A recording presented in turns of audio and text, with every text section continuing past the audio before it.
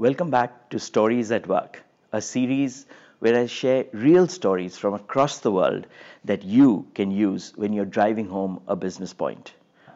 Today's story is from a book called Invisible Women by Carolyn Perez. This example is one of the many included in her book to demonstrate how unconscious gender biases can impact our actions and our decisions. It's 2011. There's a Swedish town called Karlskoga, about 3 hours drive west of Stockholm, a really small town with a population of about 27,000 people. The town council had brought in a bunch of researchers to review each and every policy and procedure that was used to govern that town. Their specific aim was to discover and eradicate gender bias. Any rules or systems that were biased against women needed to be found and changed. Now, as these researchers went from department to department, probing, poking, questioning, they were making the regular work of bureaucrats as miserable as most of us were when, the corporate audit team used to descend on us. Anyway, during lunch one day, as the bureaucrats cribbed about the researchers and the changes that they were being asked to make, one of the bureaucrats jokingly said, "Oh, well, at least the process of clearing snow in this town would be an area that the researchers would keep their nose out of." Now, the researchers happened to be sitting at a table nearby and they overheard this and decided that they must look into the town's snow clearing process. Now, what they found was that the process of clearing snow was pretty straightforward. Yeah, the town's biggest roads, the ones that carried the most traffic, were cleaned first, and then they cleaned the inner roads, and finally they cleaned the footpaths.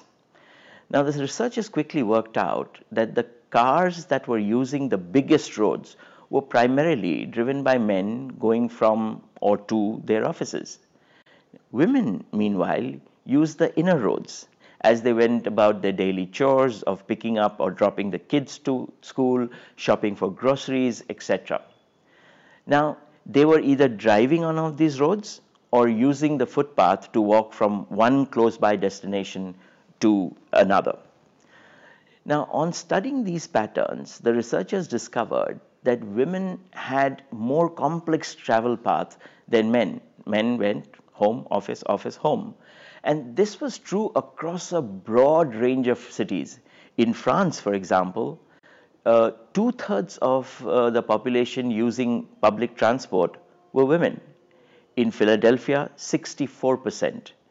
And in Chicago, 63%.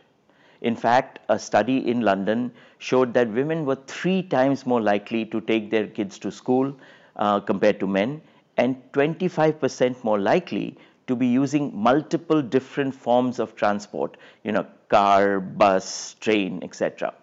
So the town's policymakers decided to reverse the snow clearing sequence. First the footpaths, then the inner roads, and then the bigger ones. After all, the change would cost the town council no extra money. Just changing the sequence. Besides, a car can go very easily through 6 inches of snow. But pushing a pram through 6 inches of snow was a tedious task and indeed could be dangerous.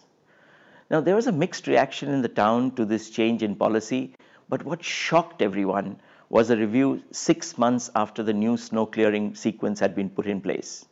The number of outdoor injuries while traveling had plummeted.